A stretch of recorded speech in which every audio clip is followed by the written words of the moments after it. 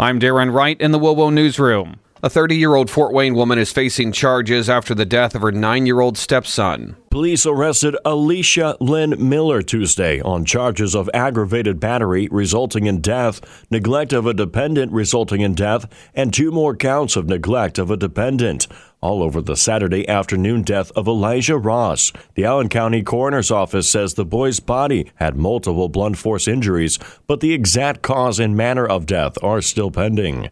Josh Williams, WOWO News. Fresh Express has recalled salad products across 19 states, including Ohio and Indiana, due to listeria contamination. The products include all Fresh Express, Market Side, and Wellesley Farms bagged products under the product codes Z324 through Z350. Omicron is here, but does it have to impact your holiday plans? WOWO health correspondent Lee Kelso says there are some things you can do to minimize your chances of getting sick if you're still going to be attending holiday gatherings. Testing looks like the best option. If you want to be careful or if someone in your home is vulnerable, you can ask your guests to get tested. You still have time. Rapid testing using those home test kits, really, it's no big deal, easy to do. He also says you can open a window or buy a HEPA air purifier with a MERV 13 filter to cut exposure virus particles by up to 83%. John Zimney, WOWO News. If you are looking to take in some of your neighbor's Christmas lights displays, there's an easy way to keep track. Erin Okeson of Visit Fort Wayne tells WOWO News their website has you covered. So if you go to visitfortwayne.com/lights, you'll find our list and map of, more than 55 incredibly decorated holiday houses in Fort Wayne. You can also vote for your favorites after you've seen them all.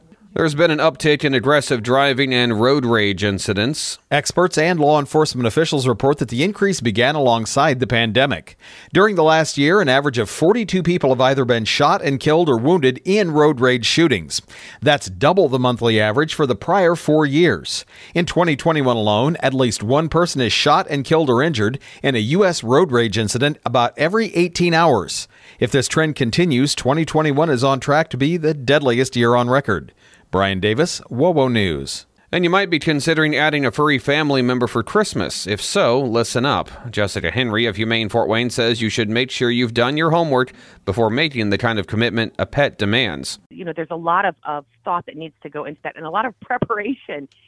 So if you don't know what the person for whom you're getting a gift, even if it's for your family, lean on your local Humane Society to help make sure it's a good match.